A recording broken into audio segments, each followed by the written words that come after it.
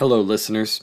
We just wanted to say thank you for your patience as we finally got this last episode up and running. It's been a hectic past couple 6 weeks for Chris and I, and we appreciate your patience in just waiting for the new episode.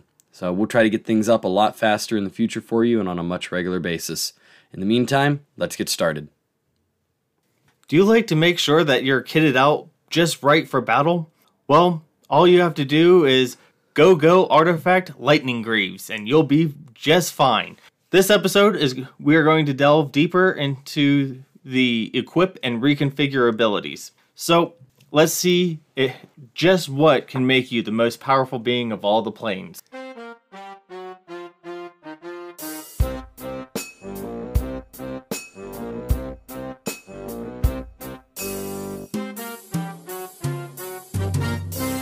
Hello and welcome to this episode of Magic the Gathering Under the Hood. As always, I'm your host, Chris, and I'm joined by Joe. Say hi, Joe. Hello, everybody. First and foremost, if you have any questions, comments, concerns, please feel free to reach out to us by email, Facebook, or Twitter. Our email is mtgunderthehood@gmail.com, and our Facebook and Twitter are both at mtgunderthehood.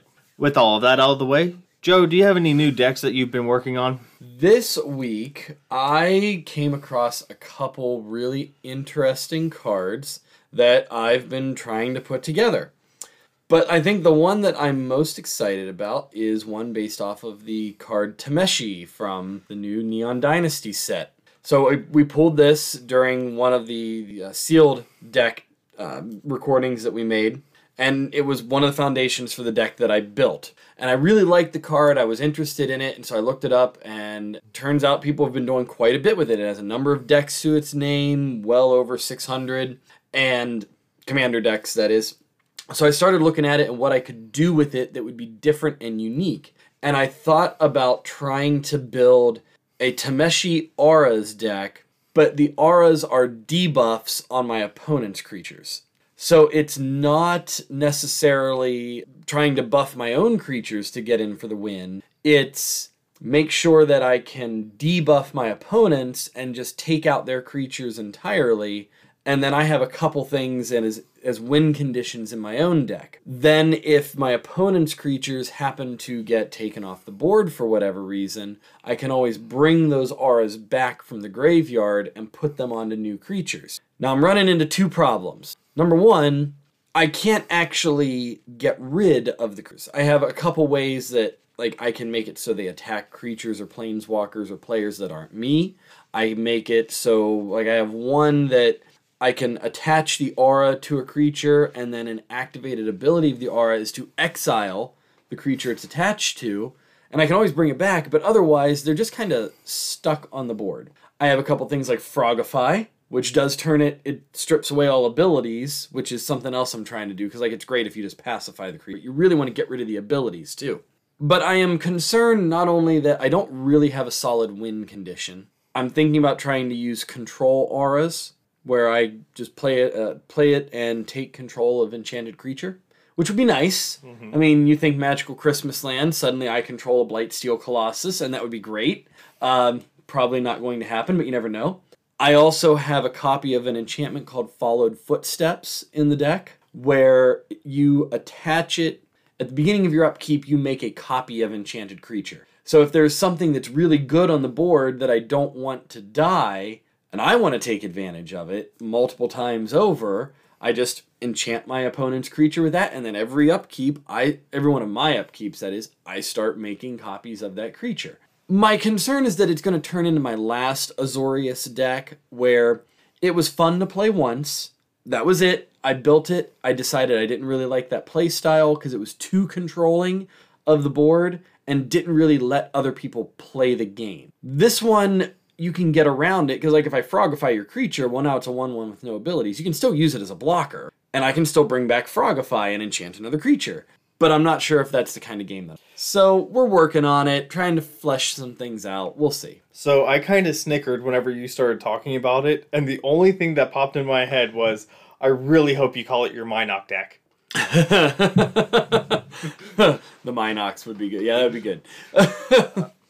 I don't know. I will probably build it and want to try it. I only need a couple more. I got to get the mana base figured out. I have to put in my ramp. Some of my more targeted removal for like enchantments and some counter spells and things. Well, like I mean, that. you're in white and blue, so you got enchantment. Oh yeah, you got enchantment and artifact I removal. have all the control that I need. That's not a problem. I have about 10 different win condition cards that I'm putting in the deck, so we're working on that, trying to figure it out. Like I said, I am concerned that I'm going to end up being too oppressive and not really letting people play the game, and I don't want to do that either, or let people really play their deck. I don't want to do. I did that once, and it wasn't. I let them play, but I made it so hard for them to play that it wasn't. It drew the game out forever. So we'll see. But that's what I'm working on right now. We'll see how it goes. What about you? So I've actually been working on 4 decks. I just built a Kenji flying tribal deck, and he buffs your other creatures with flying whenever they attack with him, and he also buffs your creatures whenever they block with creatures with flying when they block with him. And so I just built flying tribal, and it just so happens that a majority of them were birds. And I have an enchantment in there that whenever a bird is put into a bird creature that I control is put into the graveyard, I put a feather counter on it, and all my birds get +1/+1 for each feather counter on it. Okay. So I got that one, and I actually kind of built the deck around that because I had it, and I was like, I kind of want to build a bird deck. And then I saw Kenji, and it went, you're a bird, you have flying, you care about birds, let's see. And so I kind of built it that way, and it's just, and I finally was able to track down my copy of Gravitational Shift. Oh, that's going to be mean. And for then, those of you that don't know, Gravitational Shift is a buff for flying creatures and a debuff for non-flying creatures. It's pretty potent in this deck. I also realized that I have an extra copy of Stormtide Leviathan, which makes it to where only flyers and island walkers can attack. Right, yeah. And so I'm like, all right, I'll just put you in there because all of literally everything of mine has. Right. So there's that. So that was the first one that I'm working on. Now, did you put Stormcrow in your flying deck? I do not have Stormcrow. You do not have Storm. You have to get this card. It's amazing. It's a 1/2 with flying for 2. I mean, it's so good. You need to put Stormcrow in that deck. And so the second one that I'm working on is I'm revisiting my Jeska Thrice Reborn Drago mono red partner commander. Right. And the one that goes infinite if you build it correctly, right? Yeah, if I have all the right pieces on the board, I can pretty much go infinite and one-shot the board. Nice. And I was going through it, and I did find that I do have a Goblin Engineer. Nice. So I have pretty much all of the good Goblin. So Goblin Engineer, Scrap Welder, Goblin Welder. So I have all the good enchantment search stuff. So the whole idea of that one is sacrifice things to get Drago out. Sacrifice him to a Phyrexian altar or an Ashnod's altar. Yeah. And then his ability is his mana cost is reduced by 2 for each thing that you've sacrificed that turn. Well, in Commander, that 2 reduction also pays for his commander tax. Yes. So plus the mana you're getting from the altar, assuming you're sacking it. Yeah. So that's why it's a Phyrexian altar that you sack him to, because he'll reduce it by 2. You just generate the 1 red mana, and you can just continually sack him, play him again, sack him, play him again, sack him, play him again, and you can just build it up. And then once I've done it a million times, then I bring Jeska out, because she enters with X loyalty counters, where X is the number of times you've cast your commander that game. It doesn't have to be Jeska. Correct. Any commander. And so she'll come in with that, and she has a -X ability that deals damage to up to 3 targets. And so there you go. So if I'm able to get it, I can one-shot the board in one go. Yeah. So I'm rebuilding that one because that one's just a fun, janky deck. It is. Tough to play against, too. I remember you playing that the one time, and yeah, you really have to pay attention and watch for. And then the other 2 that I've been working on, one of them is Sigurda, the new one from Midnight Hunt. And that one is Humans Tribal. Even though I have 34, 36 humans in it, I just wasn't drawing them enough. So I'm going to be retooling that one to include either more humans or more changelings. And then the other one is Machias as a +1/+1 counter, +1/+1 counter stack. That would be the mono white Machias, Luminarch Ascendant. And and so that one is all about +1/+1 counters, making stuff big. And I have reconnaissance in there so that I can attack with him, remove him from combat, but then still in the combat step, continually tap him, make him bigger, redistribute counters and everything like that.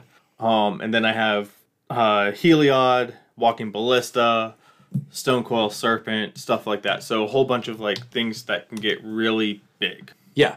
And so that one actually is that one I almost had the chance to playtest it against an actual person, but decided to play my Vela deck because it was 1-on-1 and I didn't know how it's going to play. Right. Especially with it being 1-on-1 and the way that I have it built, I didn't want it to just become a one-sided. Exactly, yeah. You want to try to keep the games fun still, unless people walk into it knowing that you're playtesting a deck. Mm-hmm. You want to keep the games fun when we'll show up for something. So those are the decks that I've been working on. But I do still have a few more that I'm kind of brewing in the back of my head.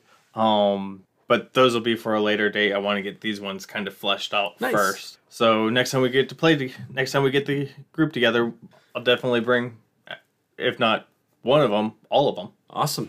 It'll be fun. Mm-hmm. Our words to live by for this week, we only have one that really goes with this particular episode, and it is equip, which you may think is odd because, well, aren't we going to talk about that as a keyword ability? And yes, we are. All right, it is. Well, actually, technically, it's an activated ability, but we're going to get. All right, but often you'll hear people use this as a generic term for attaching an equipment card to a creature card on the battlefield. You'll just hear people say, I'm going to equip this, this creature with this artifact or whatever the artifact names happens to be.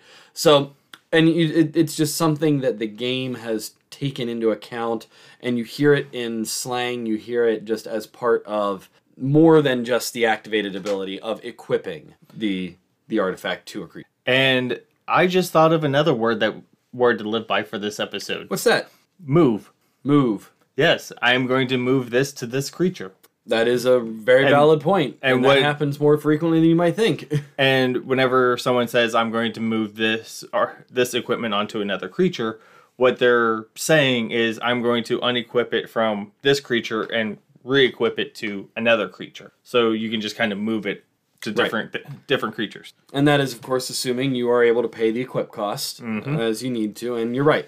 And that's one of the unique aspects of equipment. You can't just take it off of a creature. Once it's on the creature, it's there. But we'll get more into that. Chris, tell us, as always, what's the history of equip and recon? So, this one actually kind of surprised me. And the first bit of history is the equip ability debuted in the first Mirrodin block and has been included in most sets ever since. Mirrodin was in late 90s, correct? No. It was 2004 or 2005. So it was the... So I started playing in the end of Onslaught. And so we did Onslaught. We did the Onslaught block.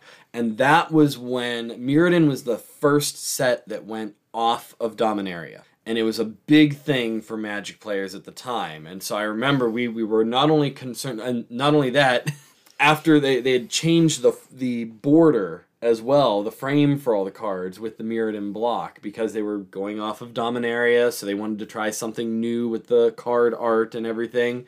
And we got essentially what we have today now as frames for the cards. But yeah, it debuted, I think it was 2004, 2005, somewhere around there. No, it was 03 or 04, yeah, because then we had Kamigawa still. But yeah, it was one of those, when it came in and we saw equipment, many of us were quite confused. What is this? What do you mean? What are you doing? What are you talking about? And we thought equipment was going to break the game. We were all wrong. It was Affinity that broke the game, but we were rather concerned that equipment was overly powerful. So it was about 10 years after Magic was created that equipment came into play. About. Mm-hmm. I thought that it was there sooner, but apparently not. And then The other side of this coin is reconfigure, and that debuted in the new Neon Dynasty set.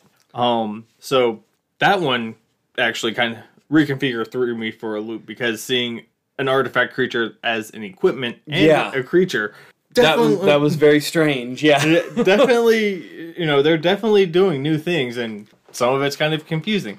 Yeah. All right, so now that we've touched on the history a little bit, Joe, as always, take over with the rules. Our rules. First, we're going to talk about equip, and then we'll talk about reconfigure. So I'll give you all the rules for equip and then all the rules for reconfigure.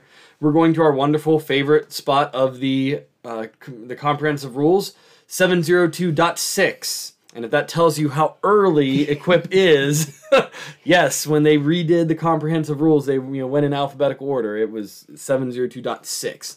Anyway, equip is an activated ability of equipment cards. Notice it is an activated ability. It has been keyworded, but it is still an activated ability. Equip cost means pay the cost, attach this permanent to target creature you control. Activate only as a sorcery. Now this is important. Even though you see equip down on the bottom of all equipment cards, equip, and then it'll tell you the mana cost or whatever the payment you have to make in order to actually equip that card to another creature, it doesn't tell you necessarily all the time, whether it's a reminder text or through the actual ability, that you can only activate this as a sorcery, and it's an activated ability. All right, it has simply been keyworded. That's all. 702.6b. For more information about equipment, see Rule 301 Artifacts. Just good information, right? But we're not going to talk about that one. 702.6c. Equip abilities may further restrict what creatures can be chosen as legal targets. Such restrictions usually appear in the form equip quality or equip quality creature. These equip abilities may legally target only a creature that's controlled by the player activating the ability and that has the chosen quality. Additional restrictions for an equip ability don't restrict what the equipment may be attached to. One of the most common ones here for this is actually, I want to make sure I pull it up because I think I have this correct and I think I spelled that wrong. There we go. All right. Bloodthirsty Blade. All right. Now this is an equipment, and it's actually pay 1, attach Bloodthirsty Blade to target creature an opponent controls. Now it doesn't actually have equip in its cost, all right, or it doesn't say equip, but it is essentially an equip ability, but it does have that restriction. You have to target creature an opponent controls. 702.6d. If a permanent has multiple equip abilities, any of its equip abilities may be activated. Not much really more to say about that. That's pretty straightforward. Most notable for that one is Blackblade Reforged, where it has equip legendary and equip. I think it just has equip and the cost, and then you're right, equip legendary creature with a different cost. Yeah, right? And the equip legendary is cheaper. And again, there's another restriction where it is equip a certain quality of a creature, and then you can have 702.151 reconfigure. Reconfigure represents 2 activated abilities. Reconfigure cost means pay the cost, attach this permanent to another target creature you control. Activate only as a sorcery. This may sound familiar. It is basically the equip ability, but this rule goes on. And cost, unattach this permanent. Activate only if this permanent is attached to a creature and only as a sorcery. Basically, this is how you're able to unattach equipment from a creature it's been attached to. Originally, equipment were not designed this way, and anything that still has equip is still not designed this way. It must have reconfigure in order to pull the equipment off of the creature. Now, there is at least one card that allows you to unequip it. Sunforger. You have to pay to unequip it, but you also get to search for an instant. Well, and I think, yes, you are correct. But the unequipping is part of the cost to actually go do the activated ability. But you are correct. You can get it off of a creature, but you can't pay the equip cost to unequip. It doesn't work that way. All right, last rule. 702.151b. Attaching an equipment with reconfigure to another creature causes the equipment to stop being a creature until it becomes unattached from that creature. Now, this is an important rule, and a lot of people think, well, yeah, duh, or what does it really matter? There is a rule in equipment, which we didn't cover because it's not part of the activated ability. You cannot attach a creature to a creature. It doesn't work that way. You can't have a creature piggybacking off of another creature and like wielding them as the Hulk wielded Loki and whipped him around as a weapon. It doesn't work that way. All right, so when an equipment, if it would become a creature for any reason, it falls off of the creature it's attached to. So that being said, if you would end up, say, animating your Black Blade Reforged, it would... Listeners, I've currently broken Chris. Again, I imagine with the image of Loki being swung around by the Hulk. But if you end up animating your Black Blade Reforged and turning it into an artifact creature, and it's equipped to another creature, it falls off of the creature it's equipped to. That's why this last rule is so important. It gets rid of that creature status and enables the reconfigured equipment to stay attached to the creature you're targeting.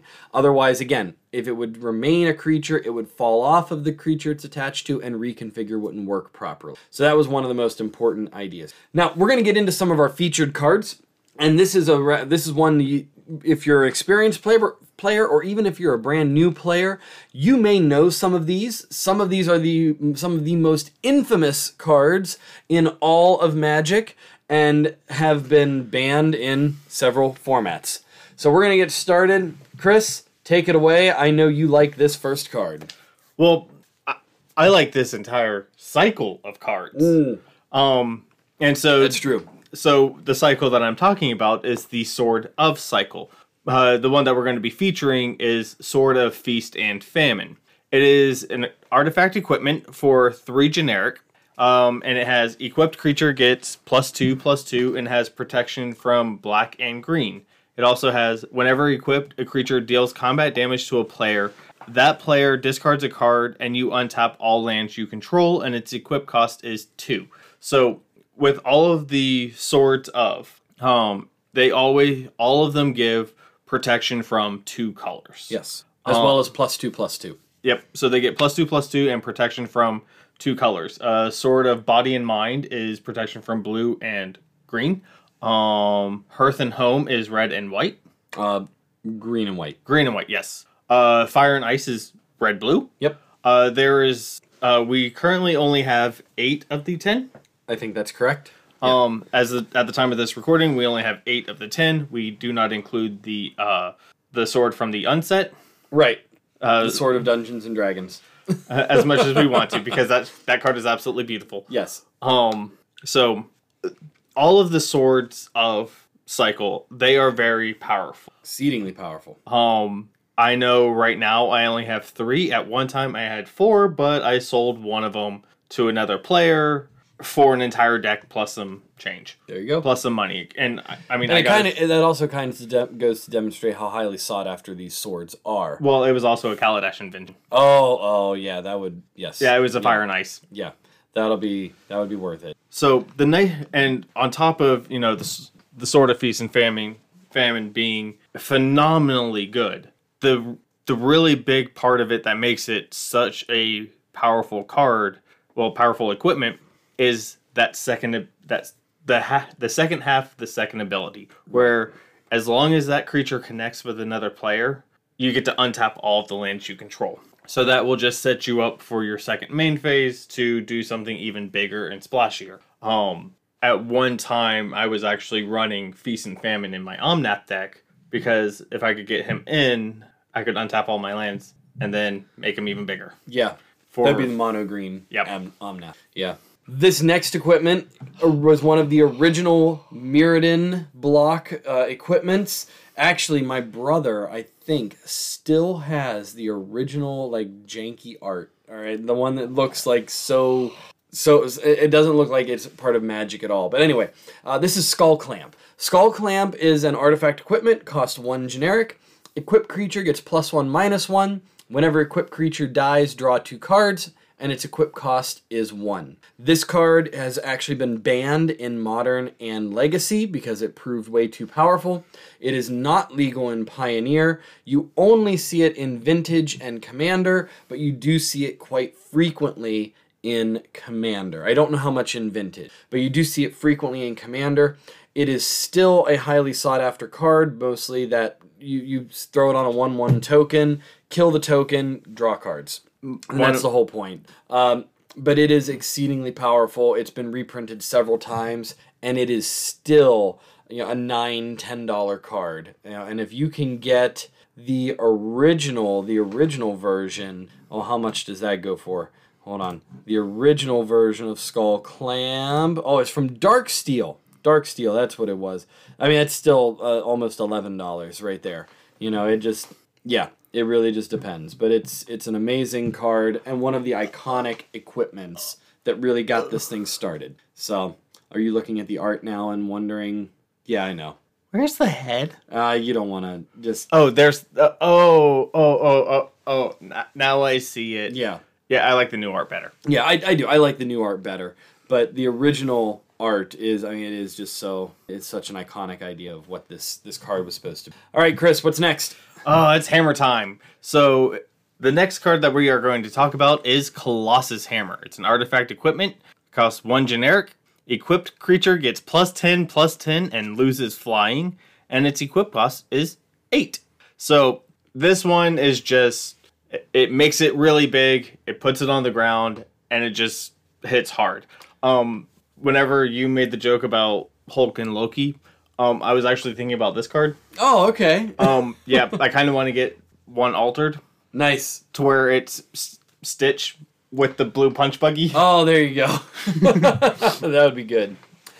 Colossus Hammer, we'll talk about a little bit more later. It is a featured equipment in one of the decks at the top of the meta right now for Modern. So we'll talk about that in a little bit later. Next, we have one of, again, the most sought-after artifacts. This is Lightning Greaves. It is an artifact equipment, costs 2 generic. Equipped creature has haste and can't be the target of spells or abilities, also known today as Shroud. And its equip cost is 0. And that being one of the reasons it is so highly sought after, not only does it give it haste and Shroud, but you can equip this for a cost of 0. So you can actually move it from creature to creature to creature. Hey, there's that word of the day or word to live by we had talked about. This is another one. It was one of the original early version or early equipments that came out in the original Mirrodin set. It is still a highly sought after card, and again, they have reprinted it so many times, but it is still going to run you $8, $9, $10 in order to get a copy of it, and there's nothing you can do about it. It is just so many people want multiple copies of this card. Still legal in all the formats in which it can be played, but a great card. Absolutely. All right, Chris. Now, I know for a fact you have trounced me with this one before. All right, go ahead. All right, so this one is Embercleave. It's a legendary artifact equipment. It costs 4 generic, red. It has flash. This spell costs 1 less for each attacking creature you control. When Embercleave enters the battlefield, attach it to target creature you control. Equipped creature gets +1/+1 and has double strike and trample, and its equip cost is 3. Now, I love playing red deck wins. I love playing mono red, like very fast, very aggro decks. Embercleave is absolutely amazing. Mm-hmm. Especially with how I play, I get a lot of low creatures onto the field, and I just turn them sideways. And if one of them just happens to get through unblocked or anything, I can easily, even if I'm only swinging with 4 creatures, that makes it the mana cost red. Yeah. Which then means at instant speed, before damage is dealt, I can just pay 2, flash this in, attach it to the unblocked creature, and then deal even more damage. Yeah. It was a potent card. And was actually high on the recommendation list for being banned when standard. Now, again, to be fair, I never thought Embercleave was really the problem. There were other things that enabled Embercleave to be a problem, because it never did get banned, and now it's legal in so many other formats, and it's not an issue. Nobody plays Embercleave, really, because it's just not that powerful. It was in standard. but it was other things around it. But yeah, Embercleave, great card, still up there in terms of cost. It's not a cheap one to get a copy of it, but it's also not overly expensive. Yeah, I know you have several copies of Embercleave. I'm surprised you actually don't play it more. Oh, I have them. I have two red decks, and 2 copies are in each. Nice. So Yeah, nice. I just have to get around to playing them. We also want to point out that Embercleave, you'll notice it had red pips in the mana cost. Originally, the idea behind equipment, it was that it would be completely colorless. But as Wizards went on and more sets happened, they did start to expand into new ideas where they would add colored pips to the artifacts. And of course, you'll see that not only with Embercleave, but with our next card, which is our first reconfigure card. This is Cloudsteel Kirin. It is an artifact creature, equipment Kirin. It costs 2 generic and a white. It has flying, and equipped creature has flying, and you can't lose the game, and your opponents can't win the game. It is a 3/2 creature, and it has reconfigure 5, meaning 5 generic mana.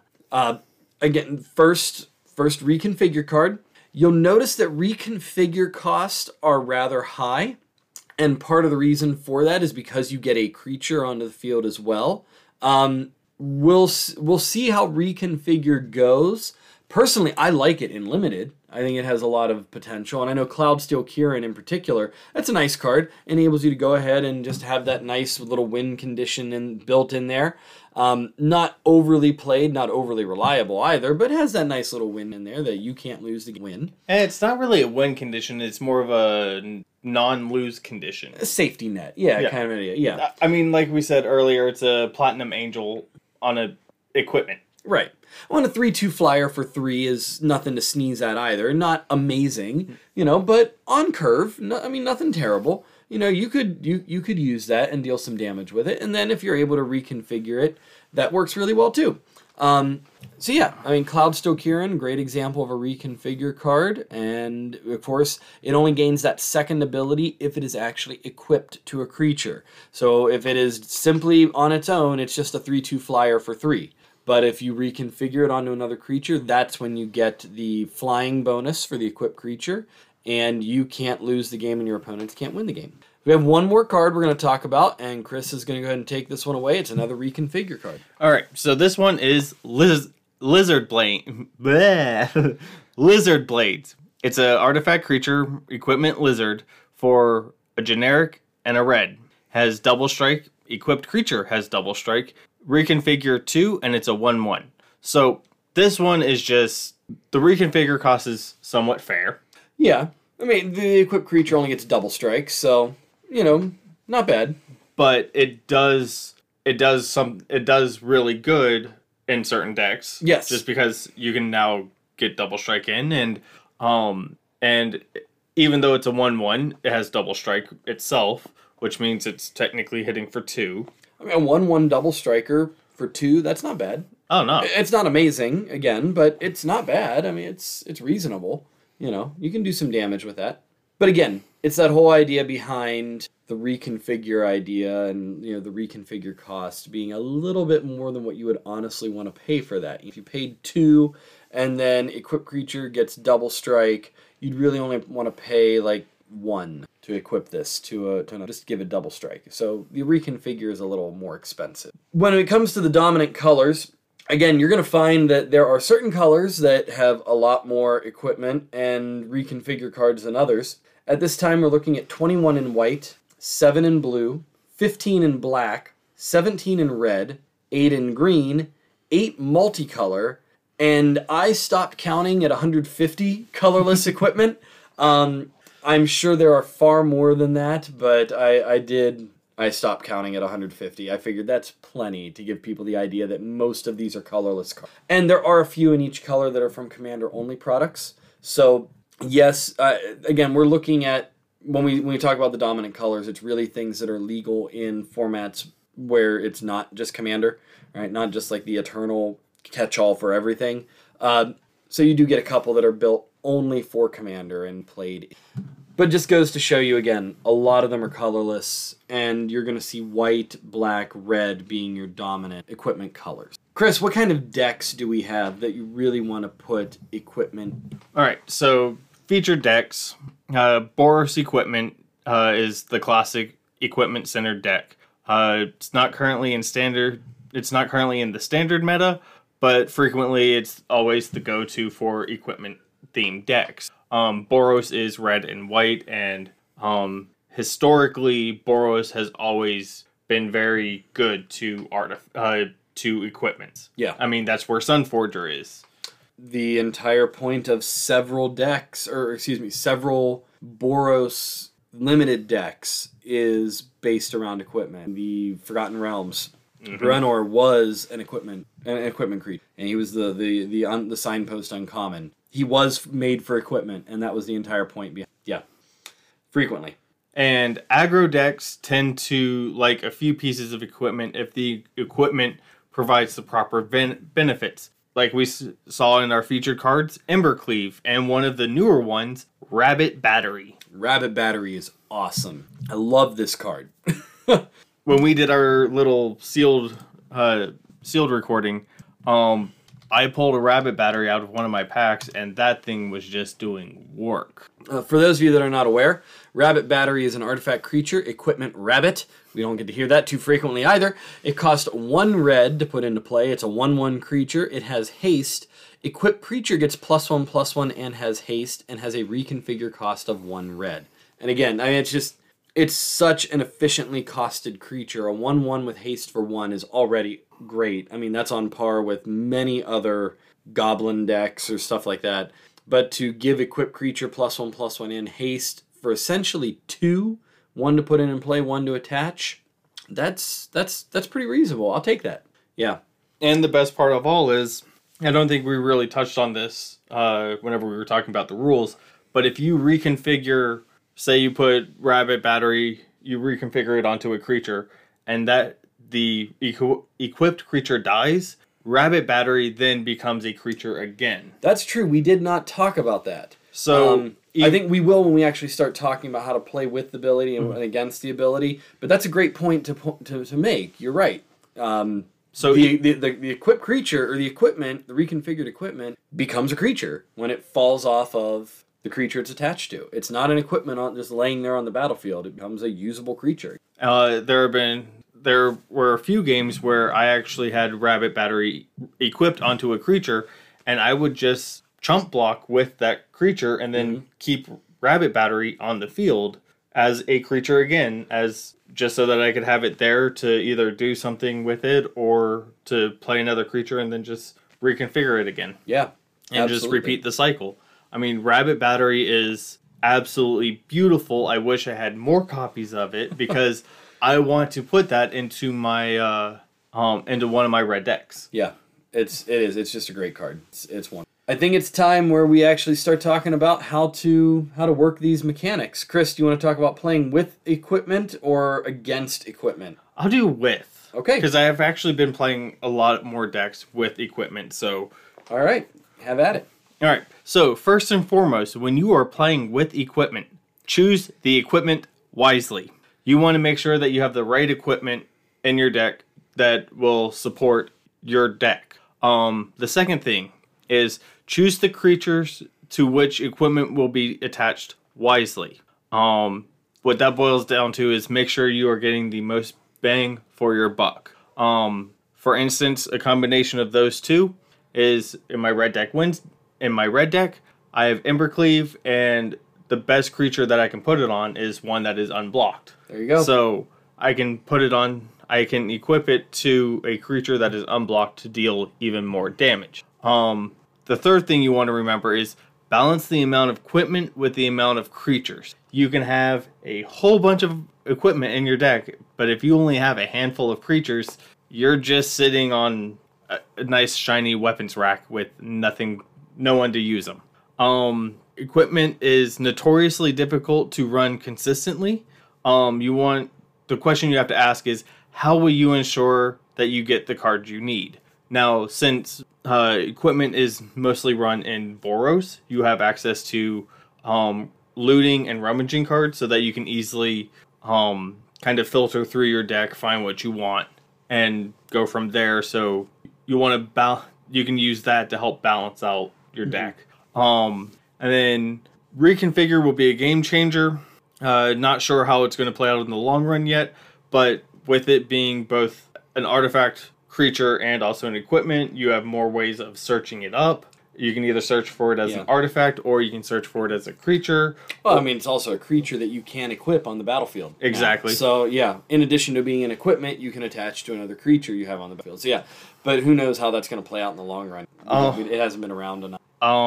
You want to have removal in your deck just in case. So if there is something that is threatening to your artifacts or your equipment, you want to be sure that you can remove that threat.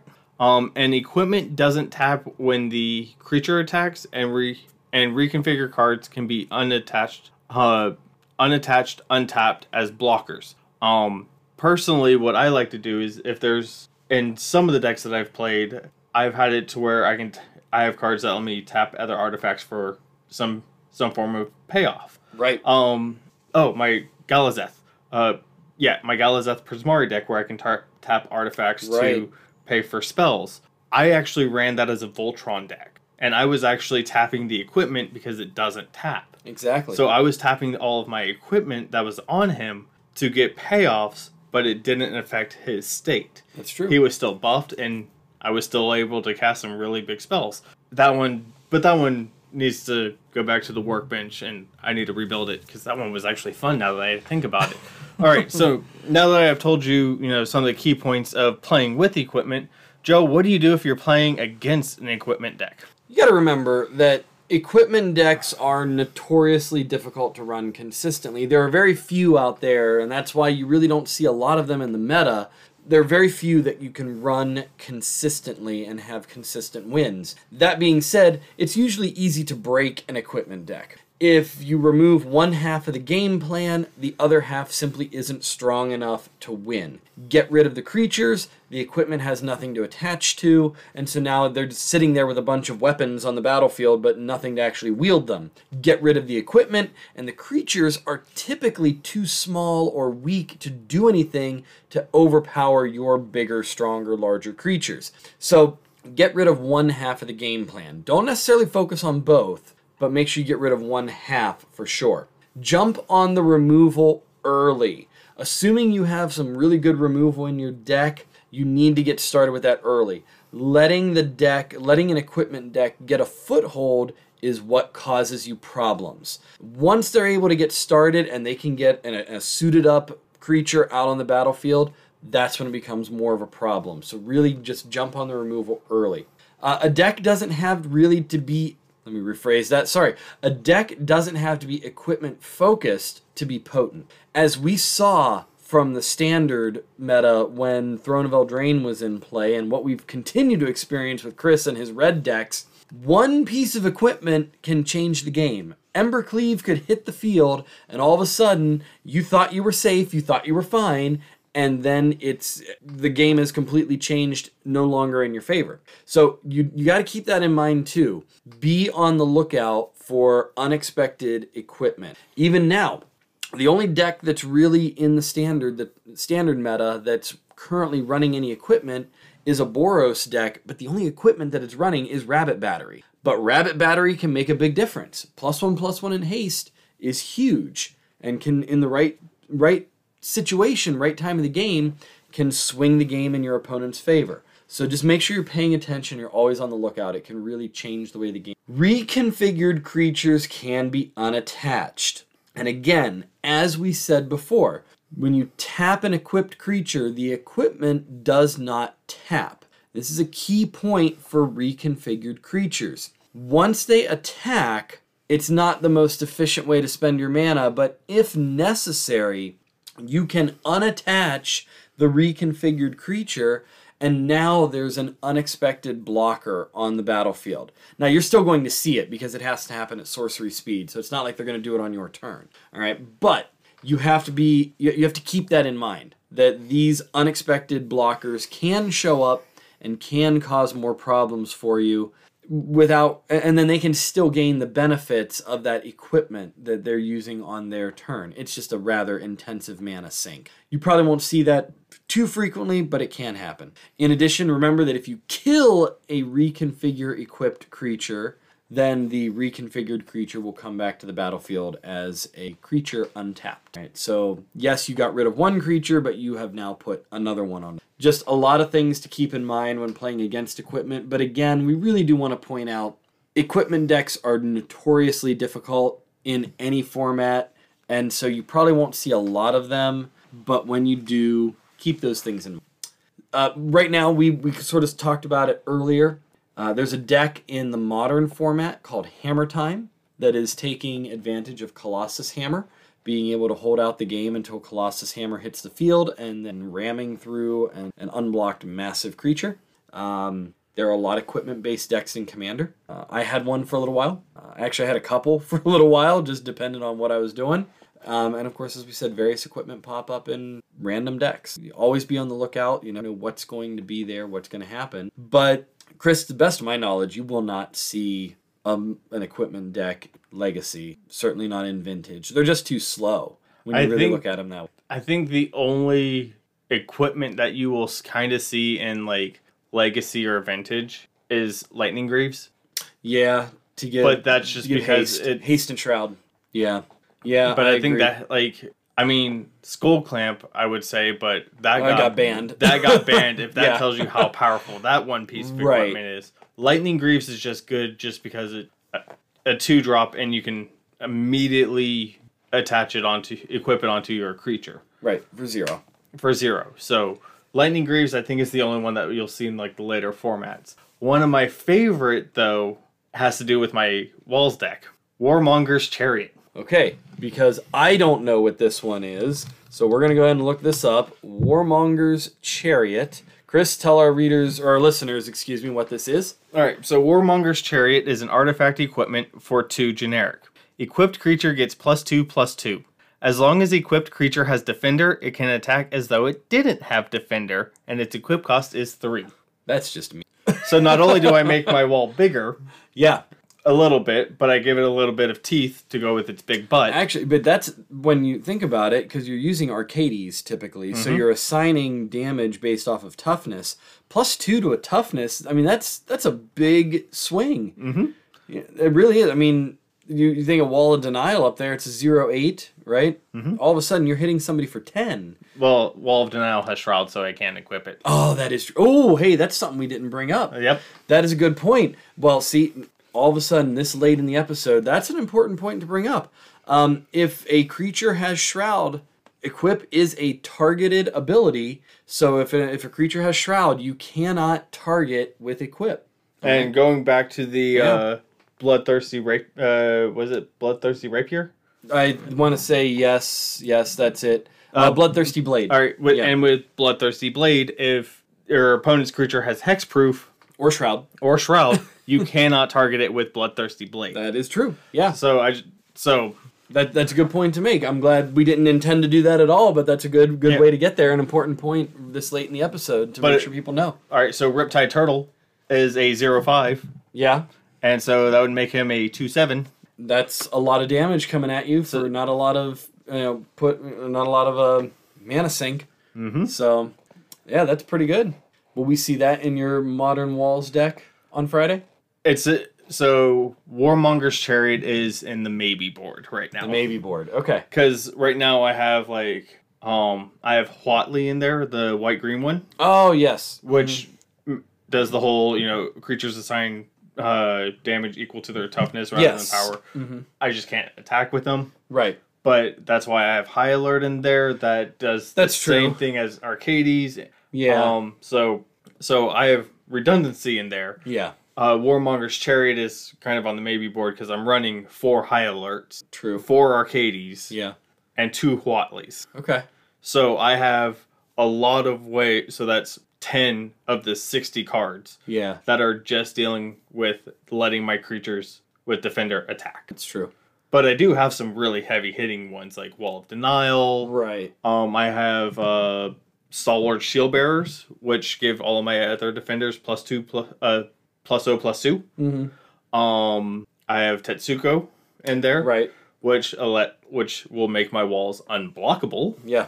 So I can Power 2 or less. Yep. So I Yeah. have ways of making this deck work, and when it goes off, and it's absolutely beautiful. Plus, defenders are low costing, so with Arcades, as soon as a defender enters the battlefield, I get to draw a card. If I have the mana for it, I can play another defender, rinse and repeat. Boom. There you go. And it's not just creatures that I can play. I have Teo in there, which he creates wall tokens, and so that's a creature with defender entering the battlefield.